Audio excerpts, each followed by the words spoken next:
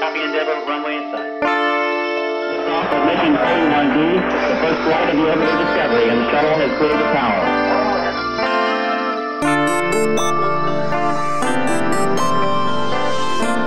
One philosopher asserted that he knew the whole secret.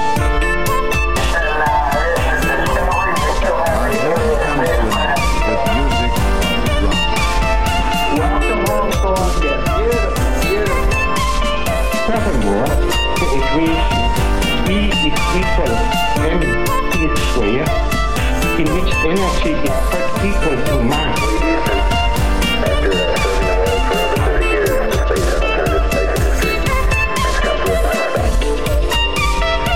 Apollo 10, Houston, 2 minutes to LOS. Everybody here says Godspeed. Okay, and we'll see you right on the other side. Hello, everybody. This is Drive Me to Your Leader with Mr. Red, and in this podcast, we hope to bring to you discussion, argument, and maybe just some fun on the way through. Today, we're going to be doing Jack the Ripper. Who was he? With LV. Yeah. And before we get into who you think it is, well, actually, what we're going to be doing is I have a suspect, and you have a suspect. Yeah. And we're going to maybe, well, we might probably argue a little bit over it, maybe. The thing is, the only certainty of Jack the Ripper is the uncertainty. You say that, but I think I've got pretty close. Right, let's get you down to the Metropolitan Police. Let's go.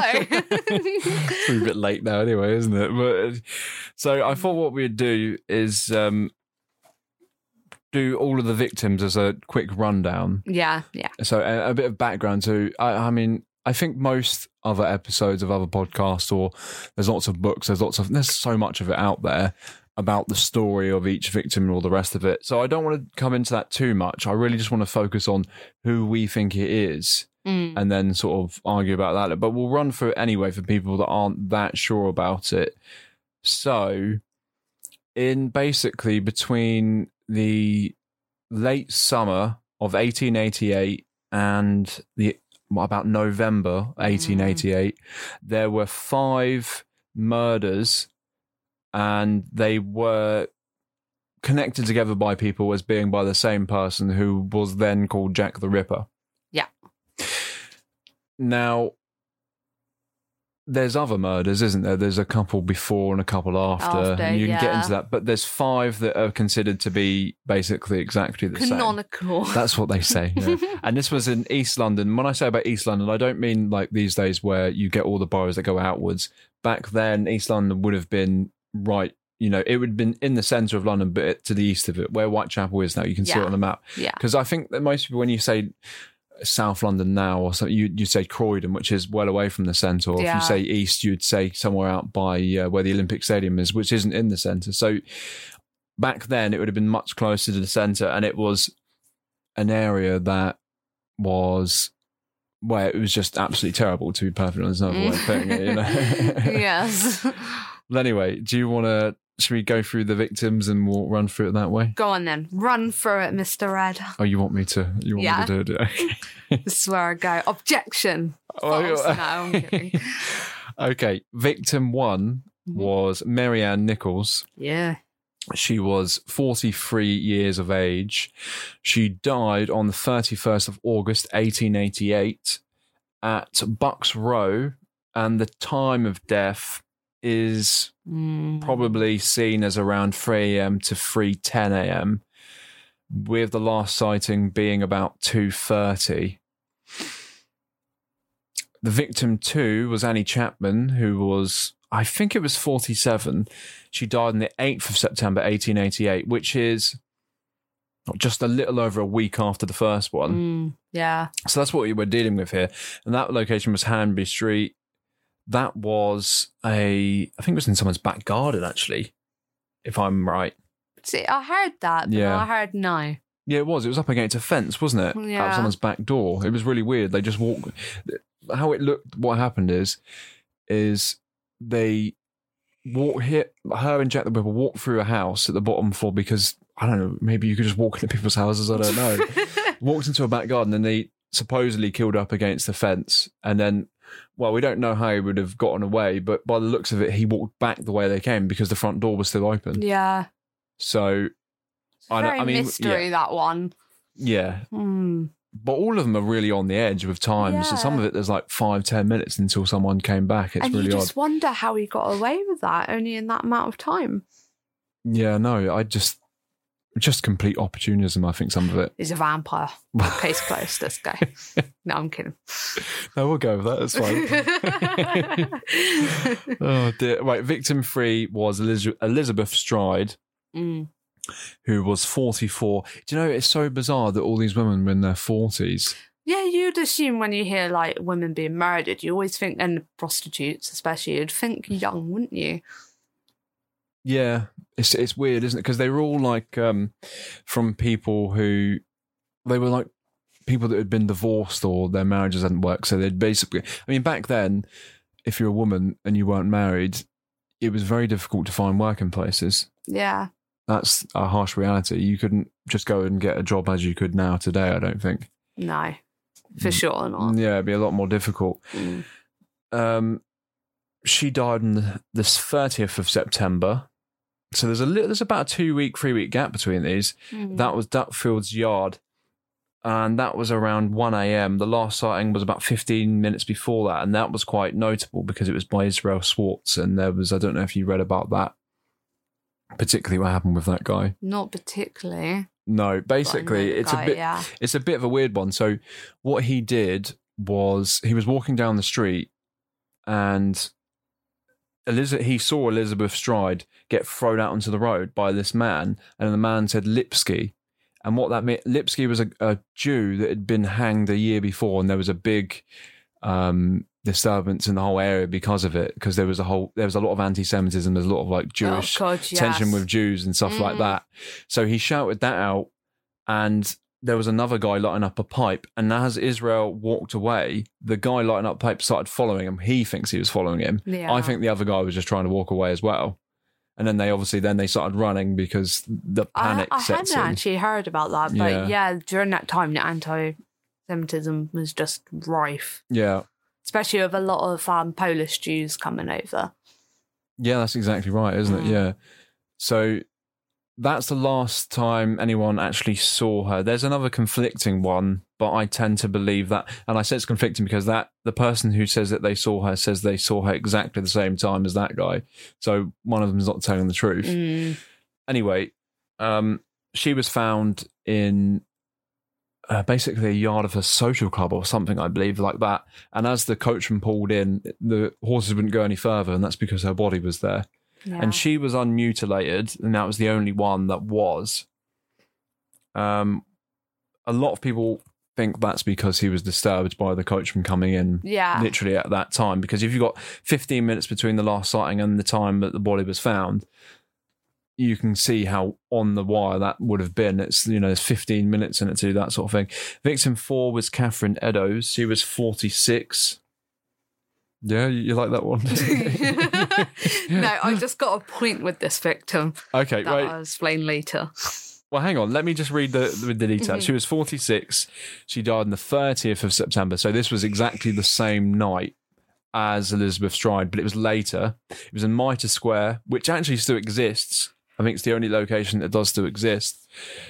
And that was about 1:30, maybe 1:45. I can't say for sure. The last sighting was either between 12:55 or 1:35. That's the worst thing about this case, is that no one seemed to have known the time any time whenever they gave a statement. It was always so conflicting. I like to think at that time of night, everyone's pissed anyway. Yeah. If you're walking out and about that early in the morning, you're fucked. Yeah, that's probably what happened. But there's a 10-minute window at best with it, either way.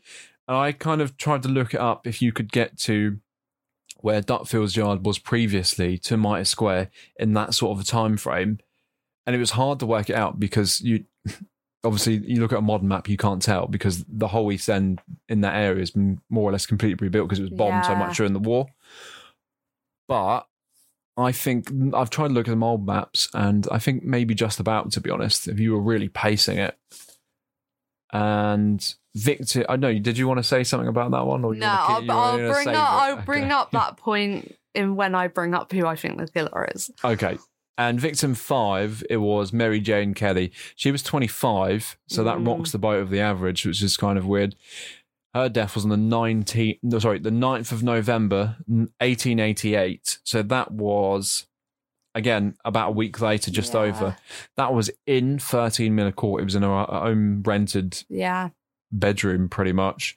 That was between very conflicting, but I think most people put it down to about 1 to 2 a.m. in the morning. The last sighting was by a guy called George Hutchinson at 2 a.m. But there's people on that one who say that they saw it like 10 in the morning that morning. It was like, well, that can't be true. Yeah. It was like it can't be true at all. So yeah, that's the five canonical victims, as you would say. Yes. But yeah. Maybe we should just get straight into who we think did it. I'll let you start. Oh, you want me to begin? Yeah. Hang on. Let me get my suspect up on here. So I think it was this guy called James Kelly. He's not a complete unknown suspect. No. There's been one guy who said that it was him, and he traced them back to the US and said he did similar killings. But about that part, I'm not so sure about because it's unconfirmed. But there's one photograph of the guy. I think he looks like, well, a normal guy of the time, I suppose. But at the same time, it's someone that does fit in with a lot of the statements. I don't want to get too much into it because we can discuss it a bit more. But maybe you want to list who yours was. Did you want the page up as well? Yes. There you go. So mine is popular suspect. It is. It's Aaron Kopinski. Aaron Kopinski. Have I said his name? Kosminski. Or was that a misdirect or something that I'm going to bring up in my point about him? You think it was a guy with a similar name? I know all of them. Could be. I'm not like a ripologist or whatever it is. I don't really. But I've took an interest in this over the years, so I've kind of got like, I don't know. But yeah, he was a barber at the time, and so if you're not familiar, back in the day, barbers did more than just cut your hair. They also did services for boys, anatomy-wise. They also knew a bit of surgery. Oh, okay, that's very interesting. I didn't know that. That's why the barber pole colours are red and white. No, I knew that. But it was mostly like a navy thing, wasn't it? I didn't realise it went that far into the 1800s. It did. In fact, a lot of them used to snip boys so to keep their voice high for choirs and stuff. I didn't know that. Yeah. No, I actually. Oh, there you go. No, I knew why the red stripe was there and all that, but I didn't realise it was. I didn't realise it went that late into like 1880s and that sort of stuff. I thought by that point it'd gone a bit better. No. Oh well, I guess if you got no money, then again, it's not as if the NHS is there, is it? So yeah. Did you want to explain your suspect a bit more, or do you want me to start? I'll let you start. All right. Okay. I'll let you start out of the common kindness of my heart.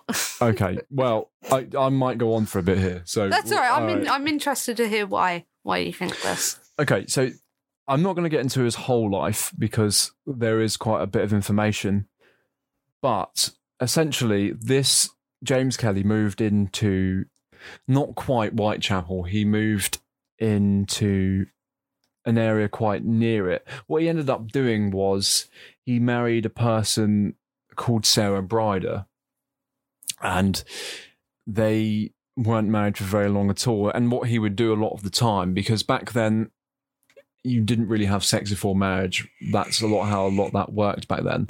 So he would go into Whitechapel and basically just go with prostitutes and drink.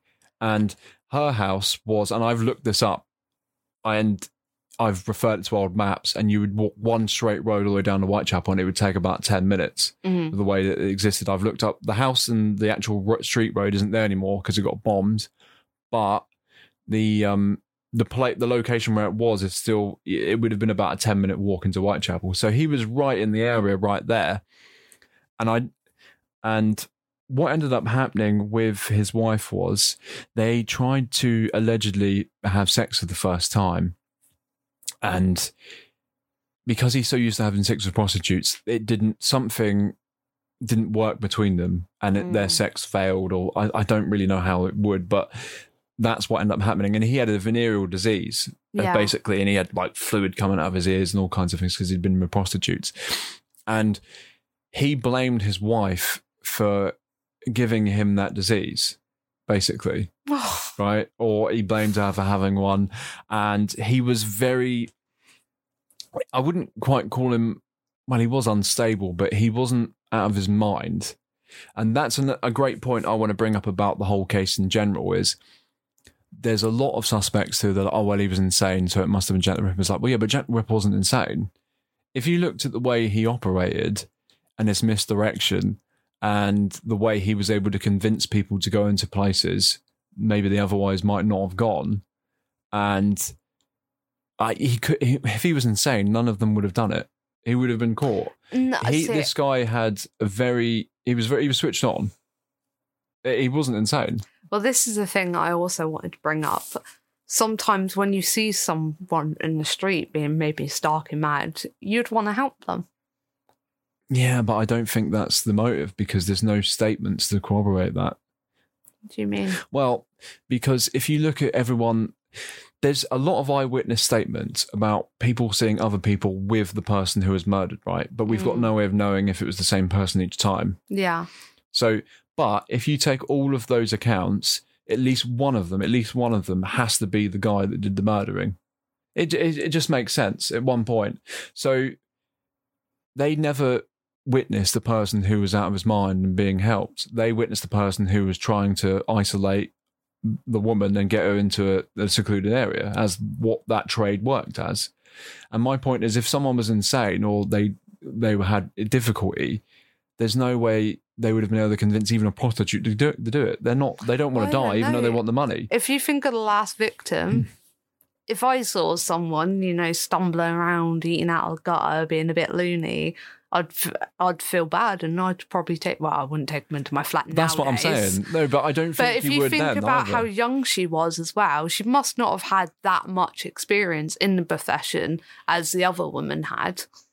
Well, not necessarily, because these people weren't lifelong prostitutes. And what I mean by that is it wasn't their profession as such. They were people that had lived a life, had children, except from the last victim. And for whatever reason or another, it didn't work out and they ended up in that position. They weren't doing that all their lives. So I know what you're saying. When they're a bit older, you are a bit wiser, you'd hope. I get that. But I just think that if there was this insane person rolling around, it would have been noticed, and it wasn't. I still don't think it's as charming and suave and cunning as other people think, because... that's the thing. I don't think people even think that. I don't think they... See, I've seen a witness say he's a very well-dressed man in a top hat and that. No. And I always thought, no.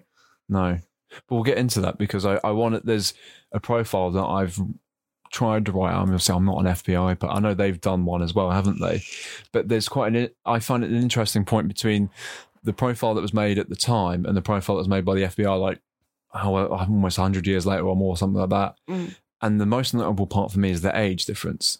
Back then, they thought they were looking for this 40-year-old guy who was probably well-dressed, probably knew how to do... actually. The profile of the time was that was it. They thought it was like 38, 40 years. The two original investigators pegged him early 20s, mid-30s range. Oh, that's fair enough. But the official one that came out was that they were looking for like some 40-year-old guy, which is categorically ridiculous. I mean, if you look at the age range of serial killers, I mean, you get your exceptions, but mostly it's 28 to 35, something like that. Mm.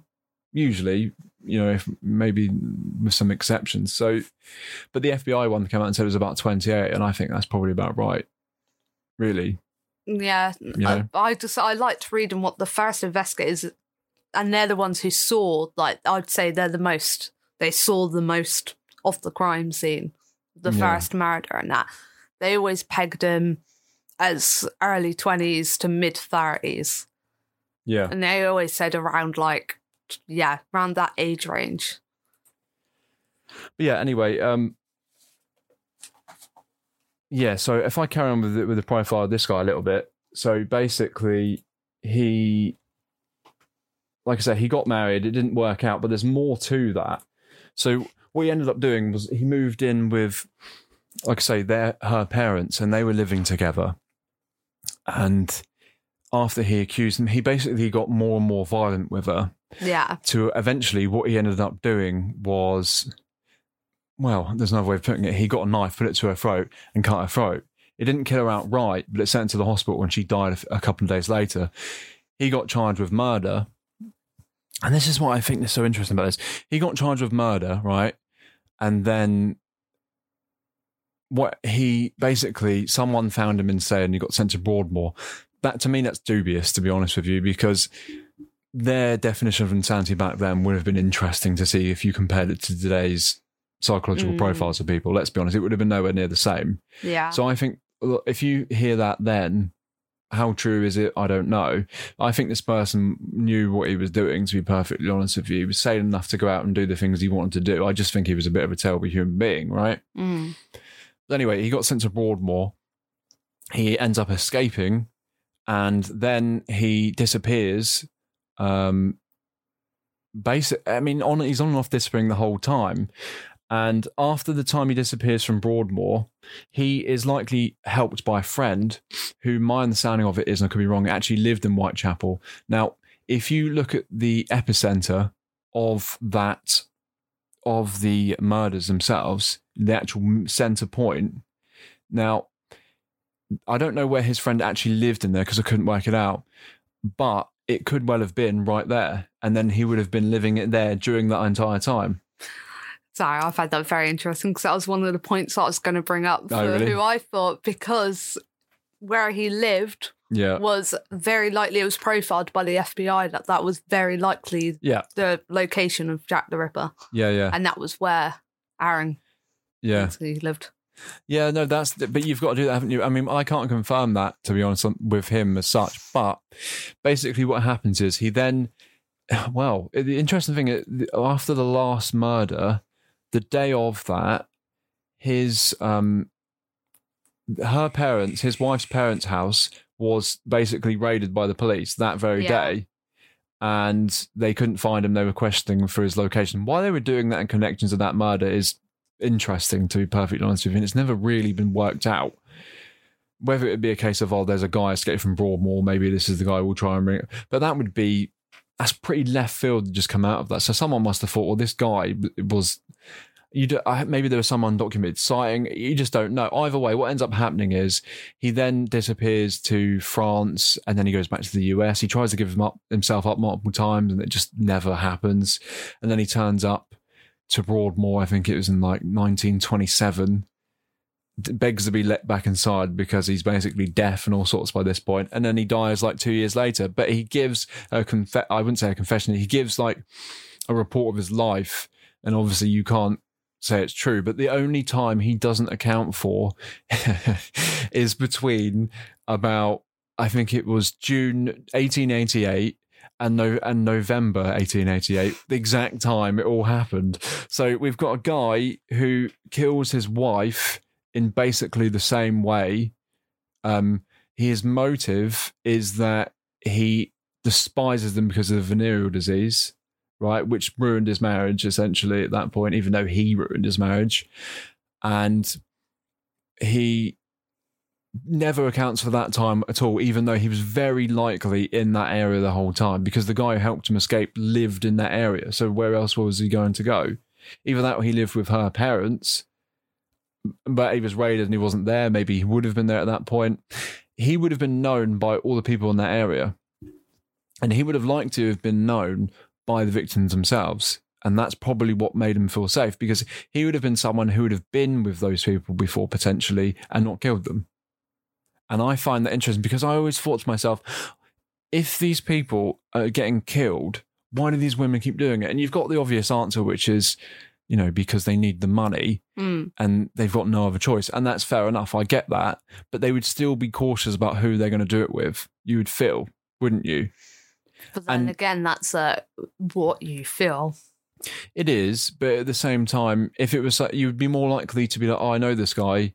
He's been with such and such. I feel okay, I'm not going to die here. Well, it depends if they have a pimp. Well, you know what I'm saying? A pimp can force them to do it. Otherwise, they'd get beaten. Yeah, but I don't know if that was really the case there in that period, to be honest. Because if you really think about prostitution nowadays, or sex trafficking and that, Yeah, but there's never been any connection of any sort of gang and pimps with these victims. I'm not saying there wasn't, but you'd thought something would have been mentioned somewhere. Do you know what I mean? I don't know. Either way, I feel like it'd been someone that would have been known in that area. I mean, that could work with your suspect as well there, to be fair. But this would have been a guy that would have drank in the same pubs of them as well, because he was known to go out and drink. So it would have been someone that would have been known. And the only time he doesn't account for his whereabouts is the exact time everything happens. And he even states that he was on a rampage for that entire period. Now, what does that mean? He's probably blackout drunk for most of it. Exactly, but what does that mean? And I don't believe he was insane, because he was cognitive enough to keep returning and trying to get caught and all the rest of it. And it's the misdirection part that I find completely interesting. So there's a part with Jack the Ripper where he escapes one of the murders, or he's being chased by bloodhounds, or I can't remember the exact thing, and he writes on the wall, the Jews are the people that will not be blamed for nothing. And he writes that in one of the markets. And the reason there's no photograph of it is because the police had to remove it before everyone came to work. But how do we know that was that Ripper? I think it's because there was he wiped his hands with her shawl, and it was right on that location. Who's sure?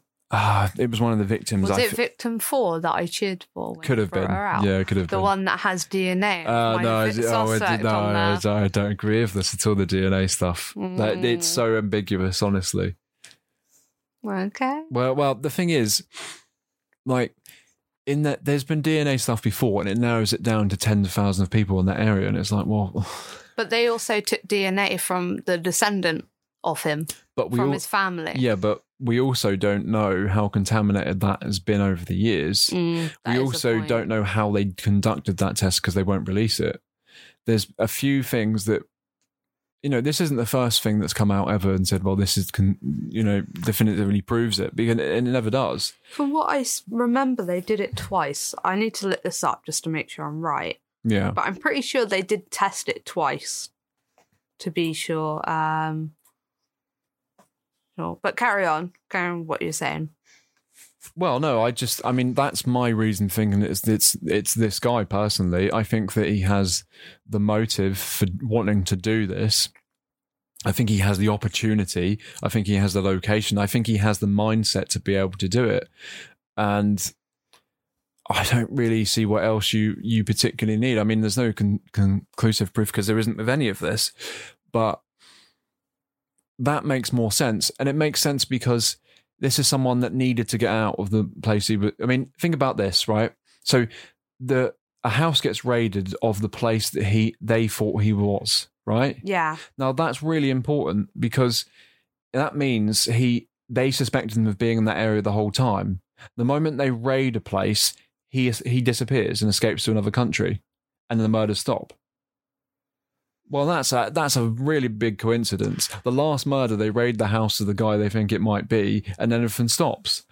I think that's crazy. But I want to also point out that Jack the Ripper was very skilled at what he did. The removal of organs, he removed some old lady's womb, which is a very delicate and small area. Someone without knowledge of anatomy, of cutting and slicing, wouldn't know how to do that. Yeah, I've always disagreed with that, though.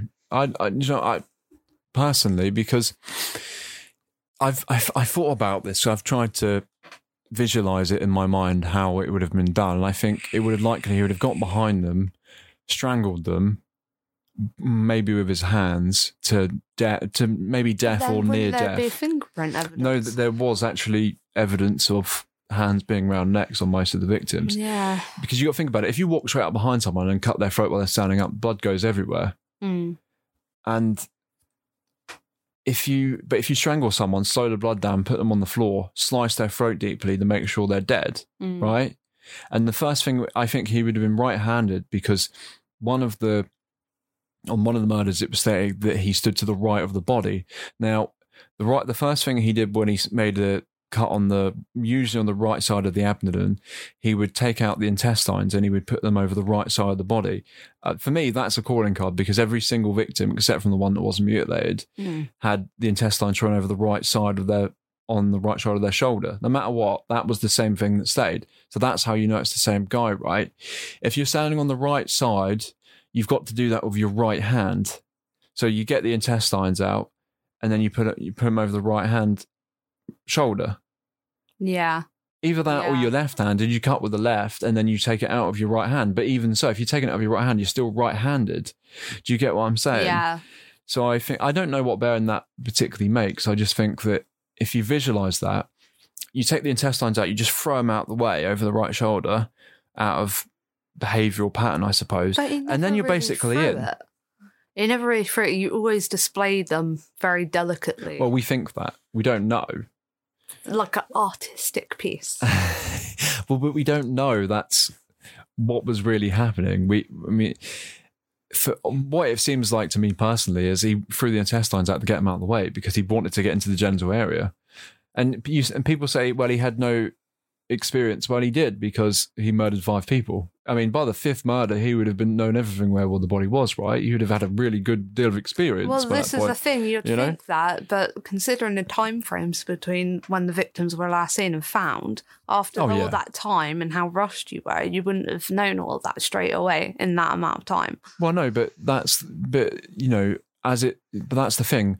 If you start at the first murder and go to the last one, it develops. It does develop, but each time is very short. I don't think that's enough time to learn the full anatomy of the Yeah, person. but I don't think he is learning it. I think he's randomly slicing and pulling out what he can. But the way he removed that lady's uterus and her womb, But we so don't very know. precisely. But- If you're in a rush and you don't know how to do that, it would be a lot more Yeah, but sloppier. the thing is, we don't know that because we don't know at what state that looked when it was pulled out of the body. Now, it's very clear that he took it, right? But we don't know what it looked like. I mean, he could have cut through it like 4 or 5 times and took it with him. He, in fact, to be perfectly honest with you, he probably cut it into pieces anyway because he'd have had to escape with it, right? No, it was I- it was actually splayed out, one of them. I'm pretty What do you sure mean? her womb was splayed out on one of the victims. Well, I'm not so sure about that. But either way, there's a sloppy. I think personally, there's a sloppiness to it. If anything, I think if you look at the people that usually questioned about it at the time were people that conducted surgery, right? Now that's important because if you look at it from a surgical perspective, you're trying to keep someone alive, or you're trying to remove something in one piece so you can reuse it, examine it, whatever. But if a guy just kills someone and he wants to take something, it doesn't really matter. You're not trying to keep someone alive. You're not trying to keep it. You're not trying to do anything with it. It's just a trophy. You just pull it out. It doesn't need any kind of. So if you look at it from a certain perspective, you see it that way. But if you look at it from a guy who just wants something, it doesn't really come across the same way. But to me, the Jack the Ripper killings are very precise, very... I think there was only one victim where it was very sloppy and very rushed. I feel like the way they were killed and the way they were displayed, their bodies afterwards, I feel like it was less of a in-the-moment haste thing and more of a planned... I think there was a pattern to it. Yeah, I mean, in the way that he did it, I definitely think there's a pattern to it. In the sense that he would have done the same thing every time. But what I mean is, with pattern behaviour like that, he's going to do the same thing every time, but he's going to develop it each time so it will get longer, or there'll be certain things that change or get more advanced, right? Until you get to the last one where he's got all that time and he does whatever he wants. And you wouldn't look at that last victim and be like, well, he removed that really well. Well, it wasn't. It was just a butcher. It was just someone trying to cut someone apart. Do you know what I'm trying to say? I think you can think too much about that, maybe, but maybe that's just my view. Do you want to? Anyway, I've said all of my stuff. Do you want to get onto yours? Do you? Okay. There we go. If you want to. So I'm not going to go into his full history. Just know that he was Polish Jew who'd come to London, lived near Whitechapel, like very close. All the victims' murders correspond with around where he lived. Yeah. Now, during the Jack the Ripper murders, he was actually arrested for having a dog out unmuzzled anyway. And they asked him what his name was, and he gave that name. The name that everyone knows him as. Right. But then his brother, who came to court with him, said, no, it's actually Abraham something like that. And they just said, no, call it Kopinski. And then they changed it again. Yeah. So he was already under police notice.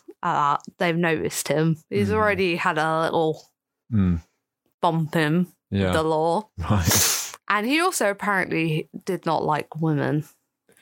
Yeah, but you've also, I mean, because I read into it a little bit, when he was put into Broadmoor, was it Broadmoor? He was put into some... It wasn't Broadmoor. Colney Hatch, was it? Yeah, it wasn't Broadmoor. Yeah, it was one of them. Because there was a few more. I mean, these days we just have like one or two in the country, but back then they had quite a few, didn't they?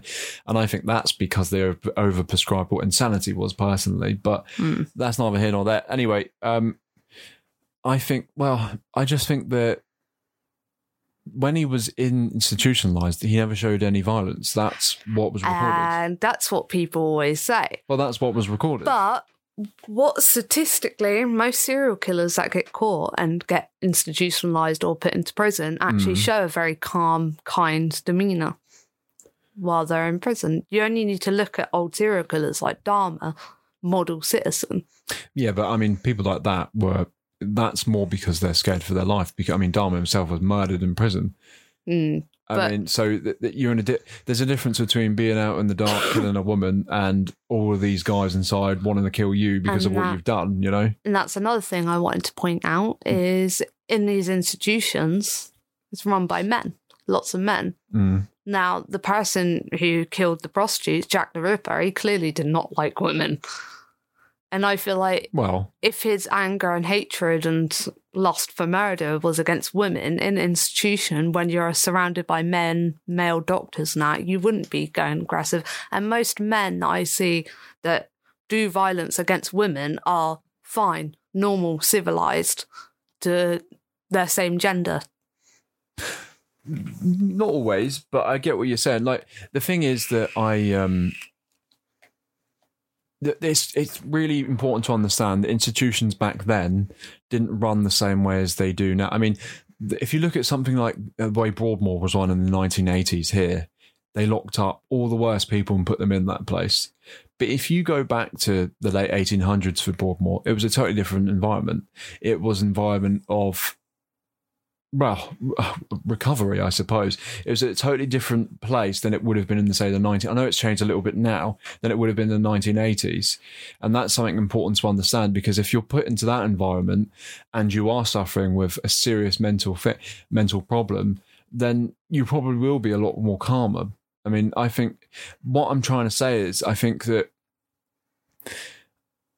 I don't think the person who did these murders was insane, and I don't think it's someone who would have been happy being institutionalized for. I mean, he was in an institute till his death for decades. Kosminski, No. He was. No, he wasn't. He got released to a workhouse and then went back in.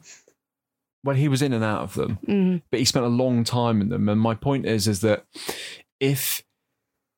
why didn't he do anything else? Like, if he had such a bloodlust for those few months, why was that the only time? Because he was in a mental institution and he was being closely watched by his family.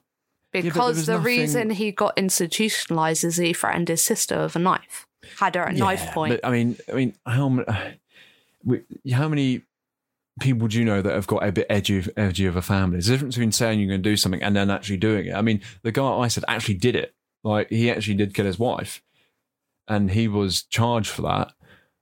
I think, you know, with this sort of, I don't know, because it's strange, isn't it? Because I think this thing of Jack the Ripper, where the mysteries surround him so much, people think that he's this figure of, like, he was insane. I don't think he was insane. I just think he was some weird revenge sexual sadist. I don't think there was any capacity. I mean, you look at someone like Ted Bundy, you wouldn't say he was insane. You would say he was clever and he just liked killing people. There was something wrong. There was something wrong with him on that front. But you wouldn't say on his day-to-day thinking that he was insane. He knew what he was doing. The guy that did these murders knew what he was doing. That thing that they wrote on the wall, that he wrote on the wall, which was very likely him, was misdirection. He was sane enough of the time to understand the political context of that area and use that context against it to slow down the police, which is exactly what happened. He misdirected everybody with that, and like, oh, maybe he's a Jew, maybe he's this, and it's like, or maybe he's just clever enough to misdirect everybody. And that's not the only case of that. The other case with the Elizabeth Stride, where he knocks her out into the street, it was very likely him. I mean, she was dead 10 minutes later. So it was very likely him, let's be honest. And the fact of the matter is, did he really care about Jewish people? No, she wasn't Jewish. Why would he? What's she got to do with it? He just wanted to misdirect everybody. And he did it. It worked. This was someone that was very clever at what he was doing. Yeah. Because if he wasn't, he probably would have been caught, let's be honest. See, now... Okay, fair point. You're doing your hair up here. It's getting serious, is it? It's like when Ash turns his hat around, is it? That's a fair point. But I'd also like to point out the issue of the first ever eyewitness who definitively saw Jack the Ripper's face, apparently to the first investigators. Okay, yeah. He identified who it was, but refused to give evidence against them, which he was a Jewish man, and there is something in their religion that basically you're not allowed to turn in a fellow Jew. Mm-hmm. So if the killer wasn't Jewish, why would he refuse to give evidence? I don't know, to be honest with you. The problem with a lot of the policing back then, it was just so conflicting. Let's be honest. I mean, I'm not saying doubting that at all. It could well be true. But I mean, even you look at each detective, even on the case, that it's not like it's almost like they didn't even work together because they've all got their own theories and opinions, and it's all conflicting. It's almost like they weren't even working as a team. It's not their fault. I mean, detective policing at that time was, you know, I mean, they didn't have fingerprints, they didn't have nothing. I mean, it's not their fault, is it? But I mean, it does build it up, and I'm assuming that he was Kosminski that he fingered, wasn't it? Yes. Yeah. So, allegedly. I will say allegedly, because what he wrote in the book was the last name. Now, this is also going to give into my kind of offshoot theory of my suspect. Right, okay. Is there was a few with the last name, few Polish Jews that had come to the country with that last name. Mm-hmm. We do not know it's straight up Aaron that he's talking about. No, that's true. It's pointed out that he was most likely the one they were referring to. I'd also like to point out that he had a brother, very sane, Polish Jewish, who could have, potentially. Maybe it could have been two people. No, I can't. I don't know. Maybe it could have been his brother, and he carried out the rap because he's the insane one. Maybe. I don't think you can say it was two people operating because there's no eyewitness testimony to back that up. There was two ladies who died after the canonical Ripper murders, who died in a very similar way, but they went off with two guys who looked like soldiers. Could have been Kaminsky and his brother, other Kaminsky. Maybe it's quite difficult, isn't it? I mean, there's quite a bit. Like I said, there's quite a bit of misdirection as well. If we look at something like the From Hell letter, I don't know if anyone's ever seen this, but if you haven't, look it up. It's just chilling, actually. To be honest, it came to George Lusk, who was running like basically community police. He wasn't a police officer, it was like a community watch sort of thing, wasn't it? And like half a kidney of human, it was a human kidney, wasn't it, that was sent with the letter, and it said from hell and blah blah blah. But the way it was written almost like he was trying to sound like an Irish person or a foreign person. And it's difficult to say because people weren't very literate back then, but it was literate enough to write the note. So I'm not saying this person, it came from the killer, but there's a chance. There is I think the Dear Boss ones on that were most likely from media organisations trying to sell more. But the one I do put a bit of traction to the From Hell letter, we'll never really know. Yeah, well, that's the thing. So many different letters came through that were proven to be fake. The thing is, that one was written in blood and came with a human kidney. I mean, that's quite a statement when you consider that there was a part of a kidney missing from one of the victims. Yeah. So it's whether we're looking at someone who works in some sort of medical institution or medical education, or we're looking at the killer. There's no other people that could have done it. So do you know what I mean? It's like, well, unless you've got like a medical student who's having a joke, which isn't impossible. If it's not that, we've got the killer. Yeah. You know what I mean? That's why the only traction I put into that letter personally, but it's not conclusive, is it? No. And that's one of the problems of this case. Yeah. Because of the lack of evidence and the way things were run back then, it's very hard to come up with something nowadays. So there was, there was a woman who was murdered. When I'm not going to talk about the first one, who was like set upon by like 4 guys and killed and later died in hospital, because that one, I know most people are open there, but that one, I think it was Emma Smith, wasn't it? And that one just doesn't seem right at all. No, it doesn't. No.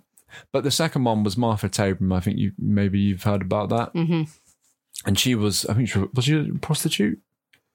I'm not clear on no, that. No, I'm not either. Anyway, she lived in that area and she was stabbed something like 40 times. And I do think personally, this is just my own opinion, that was the same killer, because I think that if you never murdered before and you murdered like that, you wouldn't murder like that again. And I think it's interesting because if to stab someone that many times, that's a motive of vengeance. That's revenge. That's like, I hate you that much, I'm just going to keep going. You know what I mean? Because at that point, the person's dead, or they're not ever going to recover. So, I mean, maybe like 5 times would have been enough. 40 times, 36 times, or however many times it was. Or if someone's scared and not very confident.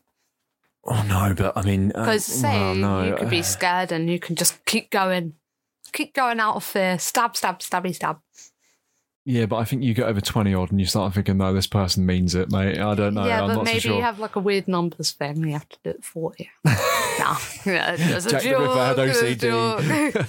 Hey, that is actually a good point. He may have had OCD. Do you know what? I think he was a bit sloppy, personally. Should we go through? I made a little killer profile. It's a bit silly. Go on. Go through your profile. Let's try it. So I put he's likely between 28 and 30 age. Mostly because the FBI came up with it, and also because I think most of the average age of the actual decent suspects are around that sort of age. Decent really. subjects. Decent My suspect was 23 years old, I'll have you know. Okay, well, maybe that lives as an exception to the rule, possibly. I don't know, but that's just on average. I think that's most of them get to about that age. Anyway, I think he was an opportunist, but I think he was reckless at the same time. If you look at Catherine Eddowes, that 10-minute window when the policeman would walk back round in the Maya Square, he was probably in the square as the policeman was coming back round. You've got to have pretty nerves of steel to do that, let's be honest. Or he just didn't think the police would be back and was like, oh, shit. Yeah, well, that's what I mean. He was an opportunist, but he was also a bit reckless. He was like, I'm just going to do it. Or he was overconfident. But not too dissimilar, you know what I mean? Either way. Yeah, certain arrogance about it, yeah. I think he'd have had an unassuming appearance. And I say that because I think it was someone who not only was in that area at that time, they would have been known in that area. They would have, like I say, they would have drank with the victims, potentially. They might have even been with them before, people that they know. And for him not to be picked out, he would have had to have an appearance that seemed exactly like most people that would have been there. Does that make sense? Or he's just a drunk Polish guy that's just swinging them out in the street and they're like, oh, yep, that's Phil, let's leave him do it. Maybe. Anyway, I think this is a bit of a weird one. This might not be true, but I think he likely had multiple sets of hats. I know that's strange, but... So what's led you to multiple hats? Well, think about this. Every eyewitness report of someone that they said they saw him, or someone who said they saw someone with the victim and then they went off somewhere, they all had different hats.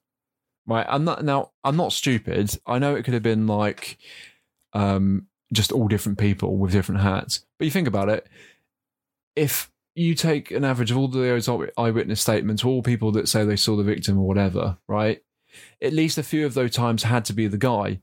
And every single eyewitness statement had them in a different hat thereabout. So this is a guy... Or he could have had the same hat and only one of the witnesses were right and the rest were all gobbledygook. No, but what I'm saying is I think it's important to note that, because it sounds stupid, but if you're really poor and you live in the East End, you can't afford 2 hats, right?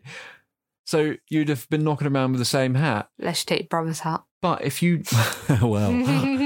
but if you had at least some means behind you, I'm talking about a lot, but enough so you weren't destitute in Whitechapel, Maybe you'd steal clothes. This is what I'm saying. But anyway, there's just something to think So about. is it Prince Albert? That one's I had to bring ridiculous, isn't that it? up. That's ridiculous. Do you know, for the longest time as a child, I was like, it's Prince Albert. The monarchy did this, and they're all covering it up. Burn the monarchy. That's what I used to think as a child. I mean, the amount of eyewitnesses, you feel like he would have been caught. Like, They're all it's covered the up. prince. They got some money. You think, oh, Tom up the road's got a new place now. Where do you get all that money from? Well, that's it. I suppose that's episode over. You've worked it out. You've cracked the case. It's Prince Albert. I'm going to get sued by the Windsor family now, aren't I? Come at me. Anyway. Andrew's a nonce. Anyway, I said he's very likely right-handed. I've pretty much already explained that one. Not insane, but a sexual sadist. I think I've sort of explained that one. Why I think that. I think he likely had an STD because I honestly do think that was the motive for But these if crimes. he was like weeping out of his ears, I feel like it leaves so much evidence. What do you mean? You have like ear weepage. No, it wasn't like, overwhelming, but what? I'm pointing at Mr. Red right now. You can't see it. Why? I just remembered one of my points about Well, the okay. shawl. The Okay, yeah, shawl go on that then, was go. taken by one of the police officers from the crime scene from victim 4. So it was contaminated. We don't know. It had Well, they his wouldn't DNA. have known about DNA though, so he would have picked up with his hand. So No, but yeah, well, true. Yeah. Yeah, but the police officer has nothing to do with the suspect. No, but you end up with mixed DNA. So, and if you take into account the age of that DNA progress over 100 years or however long it is, then you're going to end up with some pretty inferior data. Let's be honest, because that's important. Because the more it breaks down, the more likely it is to be more people. Yeah, In the but they same area. tested it against the victim's descendants and the suspect's descendants, and both, it was a match. Yeah, but it would have been because they all lived in the same area. This is the problem. I mean, the thing is, It was... well, no, because like with DNA, I mean, everyone probably already knows this, but like, it doesn't say this is the person who did it, right? Yeah. It says there's a likelihood of 1 in 1 billion that it was this person. So that means technically it could have been 7 people on the earth. Sorry. That's your special sneeze. Sorry.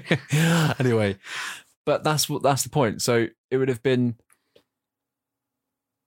yeah. So like I say, it would have been 7 people on the earth. Now, the likelihood of those 7 people all living in the same area is unlikely. But if you then contaminate that DNA, mix up other people's DNA, right? And then it ages over a long, long period of time. You then, even if you're not trying to, are going to contaminate that when you actually try and take DNA out of it. Yeah. So the guy who picks that up, the policeman, he's put his DNA in that.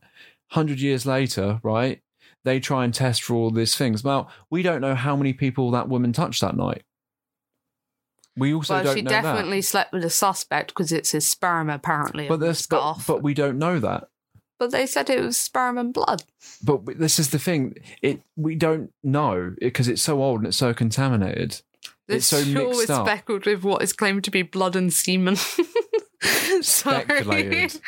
Yeah. This is what I mean. that's a Like good point. it's just, and the problem is now in that area, now even you've got 3 people on that DNA, and I don't think that there've just been 3 people on that shore, right?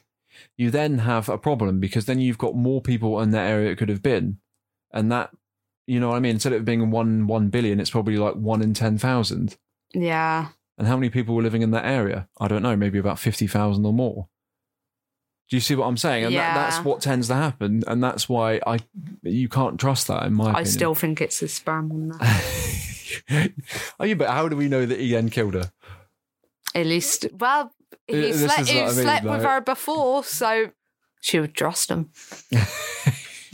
I'm going To go back to your point about Yeah. them trusting, well, maybe he slept with her before. I also, and this is an interesting point that we haven't come to, I also think he would have likely been married or he would have been with someone. And the reason I think this is because I worked out on what nights these people were all killed. Now, 2 of the murders happened now this is night going into another day. So it would have been the Thursday night going into the Friday morning. That was 2 of the murders. There was 1 murder that was Friday night into the Saturday morning, and there was 2 which was Saturday night into the Sunday morning. Now, all of that was near enough around the weekend. If we look at the Thursday night going to the Friday morning, and there was two, we're either looking at someone that doesn't have a job or has a specific schedule of that job where he doesn't work a Friday. Wouldn't you think if they was with a partner, you should be bloody suspicious about him going out early hours in the morning, coming back covered in blood? Yeah, absolutely.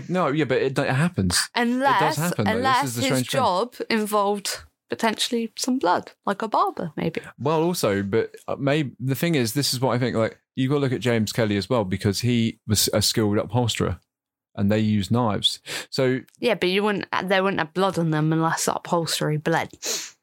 well, no, but it's quite important because to cut into leather and things like that, you have to be quite strong, right? Mm. And to grab someone around the throat, bring them to the ground, you have to have quite strong arms, which he would have had working that job. Specifically, he would have had arms that were quite strong to do that sort of thing. And those knives, upholstery knives, well, they've got to be sharp because of what they have to cut, right? And a pillow just moved by itself. So it's ghosts. He's in the room. Oh, no. I was thinking that. But yeah, so you can also say it was this, it was that, but there was many things that he could have been, and he could have well been an upholsterer as well. Someone who makes shoes, chairs, all sorts of different things. Out of their You would have had a knife. What's that? out of their skin. Well, maybe. Maybe, No. that's it. You never know. That's where he put the kidney. But that's what I mean. So this would have been someone that was, I mean, if you look at, this would have been someone that would have been skilled with cutting things and cutting sheets and leather. And leather is basically animal skin, isn't it? Hardened animal skin. So this would have been someone that would have been good at cutting into skin as well. You wouldn't necessarily need the anatomical. Like I say, I think personally he was quite sloppy. I mean, a upholstery knife, he's just slicing through it, moving it out of the way, getting to the thing he wants, and just trying to cut out whatever he wants. Like it's like Christmas or something. I don't know, for lack of a better term there. But I just feel like that's what the person would have been like. As soon as they got there, it would have been that rush, wouldn't it? That's what they're like, right? Yeah, but I feel like that would lead to sloppiness. And he was But definitely not that sloppy because he did not get caught. Well, and, yeah, it's- but and we that's- would not still be talking about it to this very day. Well, even that, he was lucky. I mean, if you look at modern policing, I think he would have been caught 3 or 4 times over. Better don't lighting. know. If he's part of the Windsors, might not. Well, he'd have had better lighting. There'd have been CCTV, better eyewitnesses probably. They'd have had forensic evidence would have been through the roof. I don't know. Can we take the time to thank Jack the Ripper for helping us develop our policing and our forensics? You say that there was a social democrat sort of who turned around and said, Jack the Ripper's done what we couldn't do and all of this amount of time. Because after that time, they're like, we've got to make the East End a better place. Yeah. So, yeah, so there is that, I guess. I also put he was skilled at misdirection and lying. I don't think we necessarily disagree about that, right? No, we don't really disagree about that. Skilled with knife usage, I think potentially wanted, known to police. I think we both sort of are on the same way. Yeah, like I said with my victim suspect. Yeah. So I think he would have visit the same pubs as the victims, potentially dense forearms, potentially an alcoholic. I think he would have drank quite a bit as well. But most people did then, so it's hard to say, isn't it? So, but if he was an alcoholic, how do you manage to splay out their organs so nicely? I don't think he did. Art is subjective. Well, That brings me, one of the suspects when I was looking into this was a gay artist, actually. Oh, I don't put much into that, though. No, I that didn't. Sicker or something, isn't it? Yeah, I didn't put much into it. They're like, but he's gay. I was like, this doesn't necessarily mean he hates prostitutes. Yeah, I think he was just intrigued by the artwork of it in a dark sort of way. Yeah. You know what I mean? Yeah, So, I just figured he was a bit of a weirdo. yeah. I did a similarities list as well, if you want to look at that. Yeah. So, the similarities of the cases are the age of victims besides the last one. I don't know what to make about that. But the way It's weird, isn't it? I will say this as well. Being the youngest and around the same age as who I think did it. Right. know, or the maybe- average age of most of the suspects. Yeah, no, you said late 20s. Mine's yeah, 23. somewhere in between though. Yeah. The same age. And this victim was in her own home when it happened, and they're very close in age, you know. I'm just saying, I feel like that's a bit of a moment there.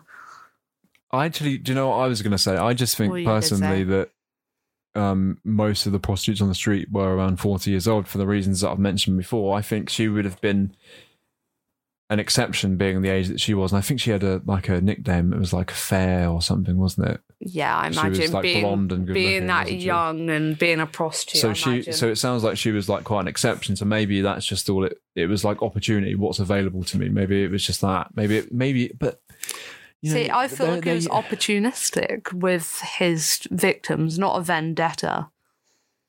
Well, it can be both though, can't it? Really? I mean, you can be both of those things, I think, to be honest. The only thing that irks me about it is that they usually have a type, don't they? Usually, yeah. Well, there is You know what I mean? type per se, prostitutes. Well, yeah. But I then guess you're you right. always wonder if it's because they were prostitutes or because they were out in the open, vulnerable, easy to kill. Or maybe they all had venereal diseases and they knew about it. I don't know. You just No. don't know. But this is the thing, like prostitution back in those days, I imagine was really not safe. But these women are out vulnerable in the open. It could have been they weren't just specifically targeting prostitutes, the victims that they came across at that time of night, the ones that most likely to be on the street, be vulnerable, Yeah. be easy to hold down, strangle, kill, would have been these women. And you feel like the younger ones probably would have been picked up by men for actual relationships, maybe. Yeah. Whereas these people, generally the people that were tumbling out of relationships. So Yeah. they're on the other end. Yeah, I guess so. So I've put opportunistic killings. I think they all were, really, weren't they? Multiple misdirections, all prostitutes, as we just said, all strangled / throat slit, intestines, right shoulder, which I put a lot into personally because it's every single one. So it's like I say, for me, that's a bit of a calling card personally. It's almost like, this is me. This Less is, so of right a calling shoulder. card, but maybe, like you said, it's definitely right-handed. It's just easier to It's a just pattern, isn't it? chuck it over, less so than a calling card, more of a... Yeah, I guess calling card for like a pattern. It's a noticeable thing that you notice it's the same guy. Yeah. And that's why there was I don't know if you looked into the suspect, George Chapman. I read a summary and I was like, no. Yeah, because he was like caught for poisoning, wasn't he, as well? Yeah. And I thought, well, that's a totally different Yeah, thing, that's isn't what it? I thought. As soon as it had the similar MO, but it was poisoning, and I thought, no, because he just would have poisoned them. Yeah, it's It a wouldn't have different game, innit? branched out. Yeah. And poison is one of those where they like to sit back and watch it. Yeah. They don't like to be part of it. It's a whole different experience. It's a very isn't it? cowardly way to kill someone because you're very disconnected. It's not so intimate as going up to someone, slicing their throat and ripping out their intestines. Yeah, no, maybe you're right. I guess if you look at it, how these people would they would look at it almost like a sexual way of doing it, and there's a different taste almost, isn't it? Does that make sense? Yeah, I did read the summary, but as soon as I saw about a poison, I was like, no, it's not him. Yeah, no, I thought the same thing. And there would have been lots of biological evidence. Killer was reckless, sloppy, likely seen. I think he was likely seen multiple different times, but the problem is there was so much going on that no one could nail it down. Maybe he was seen multiple times by Jewish people. You can point them out, but can't place any evidence against them because of something to do with their religion. Or maybe he was just mistaken. I mean, it happens all the time. Or it was his brother. Maybe. Or it was a different I think Kaminsky. he would have... What's that? Or it could have been a different Kaminsky, because there was a lot of them living there at that time. But there's also the theory that the police were biased looking at Jewish people because of the anti-Semitism in the area. So there's that as well. But I heard an opposite thought about that, looking into this, is that the police were hesitant to release information about a lot of it because they didn't want to have more anti-Semitism or riots because of that. Yeah. So they kind of kept a lot of it under wraps. Yeah, maybe. Maybe they could have found a killer, but maybe he'd gone to an asylum or gone to the US and they thought, out of our area now.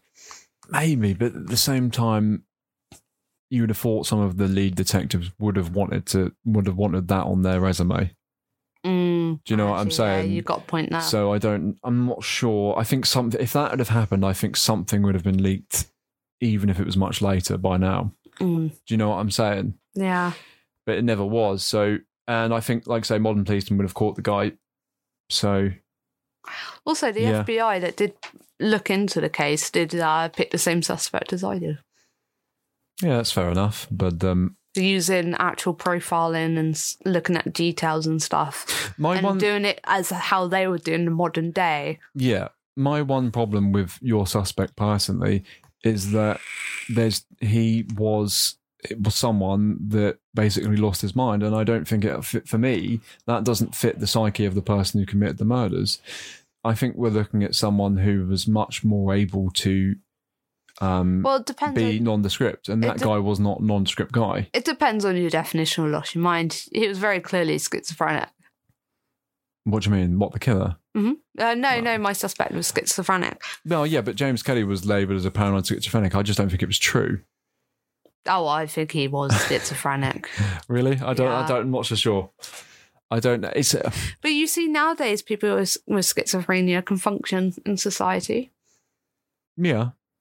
Like, they will have a breaking point if they don't get treated. The reason that I want...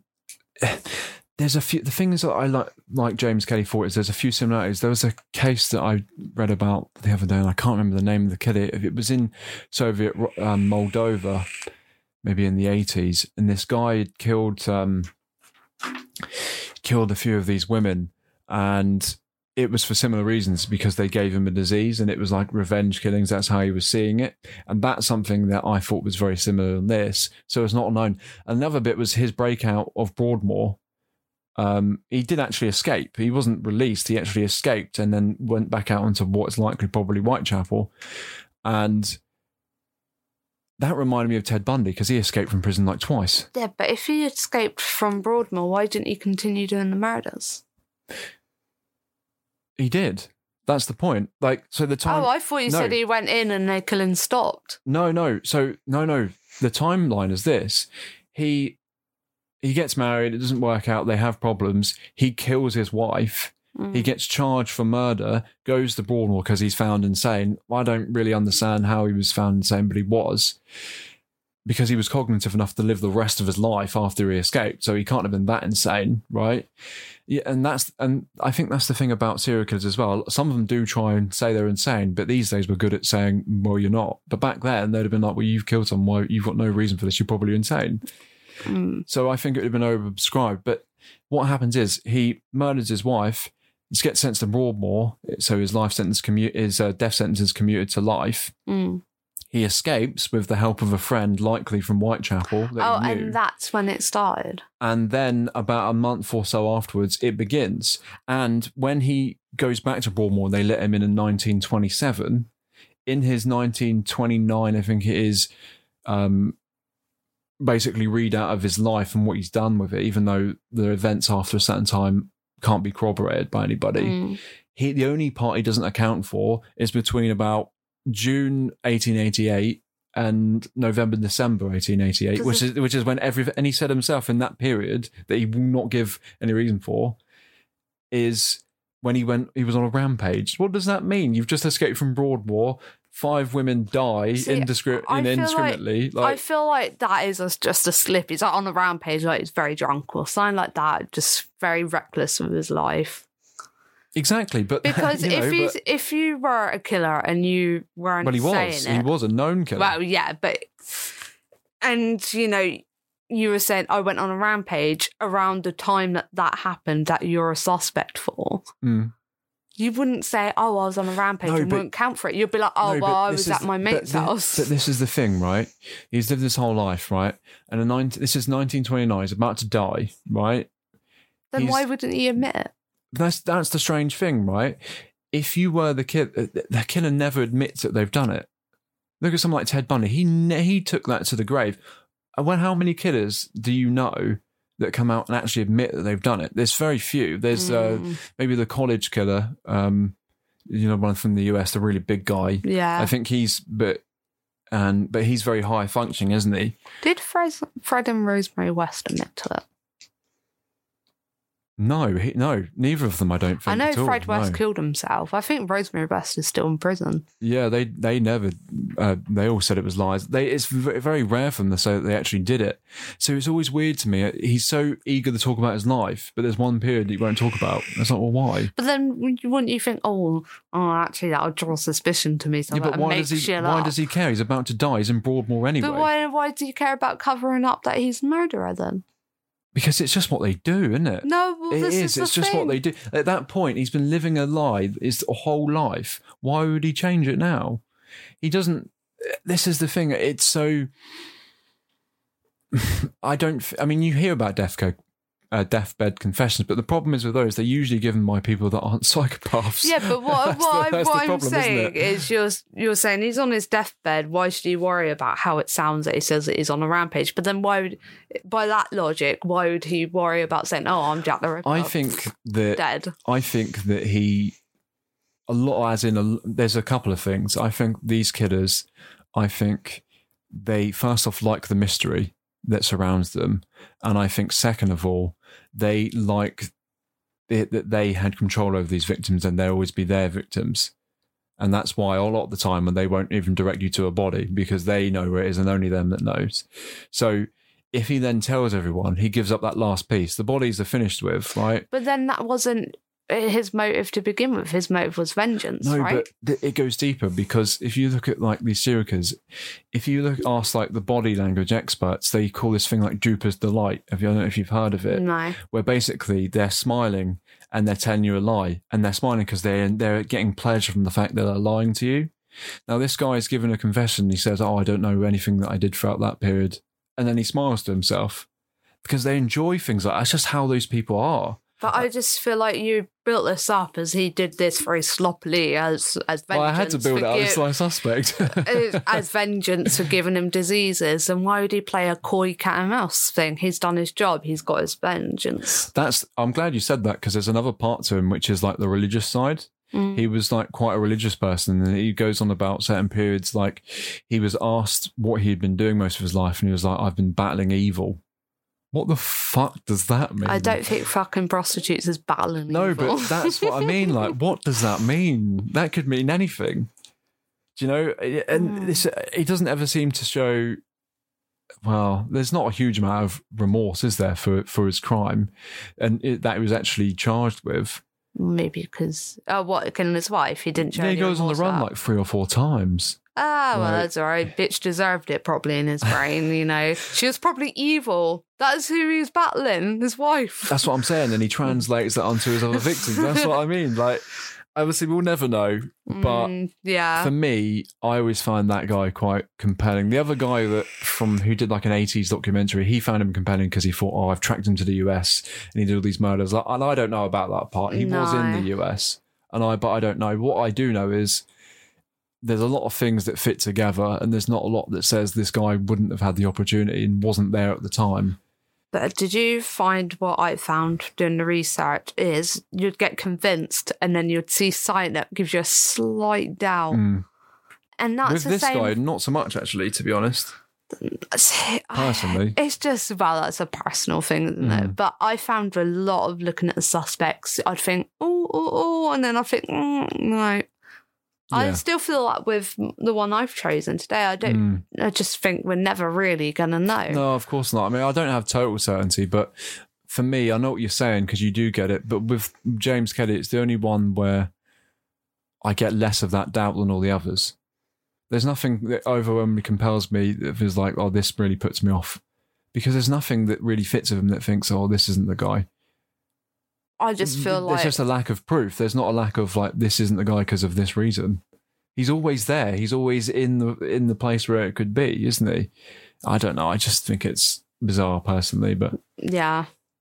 But the strange thing is he managed to survive so long afterwards with a venereal disease. I don't know what he had. That's odd, isn't it? So who knows? But who knows? Yeah. Oh, good. We're looking at each other like empty now.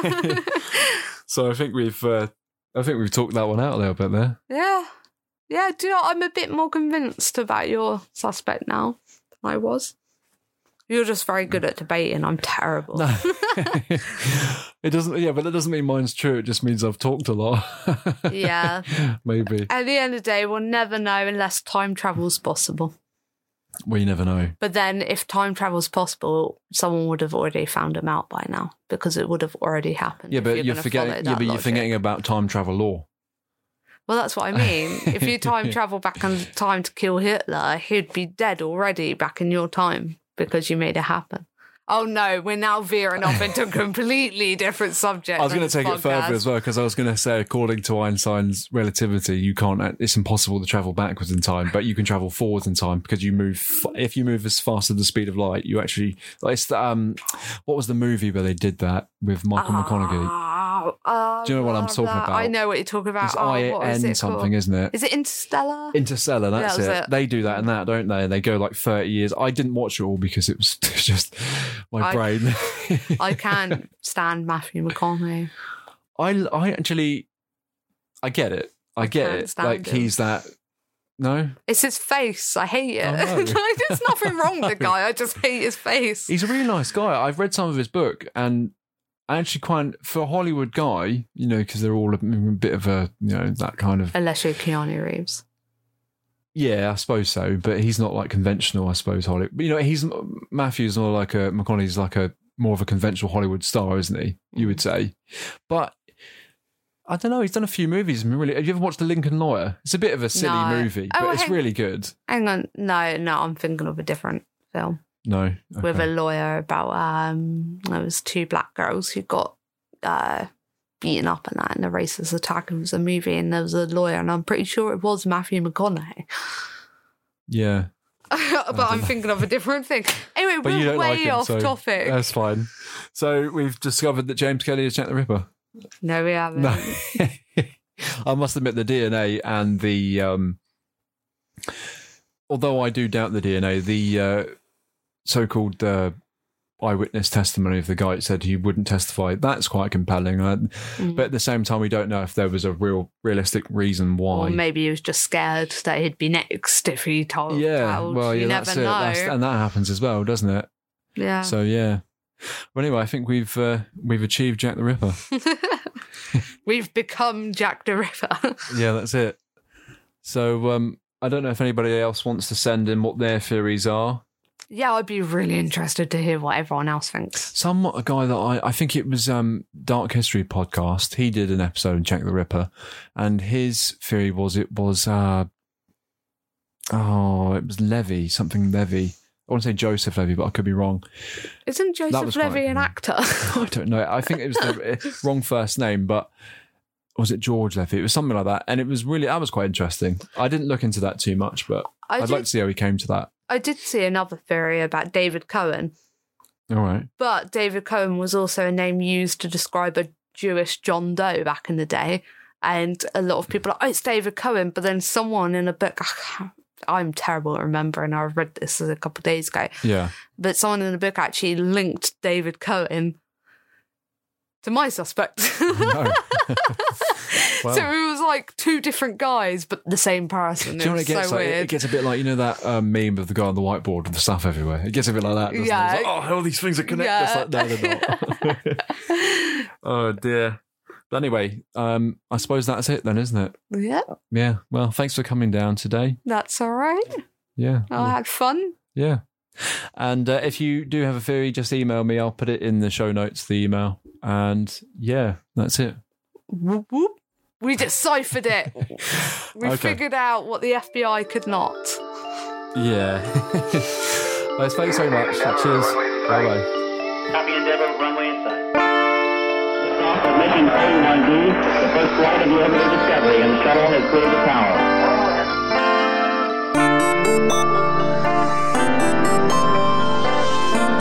One philosopher asserted that he knew the whole secret.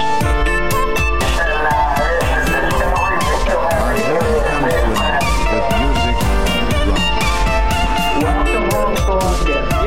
Beautiful. Furthermore, the equation E is equal to mc squared, in which energy is equal to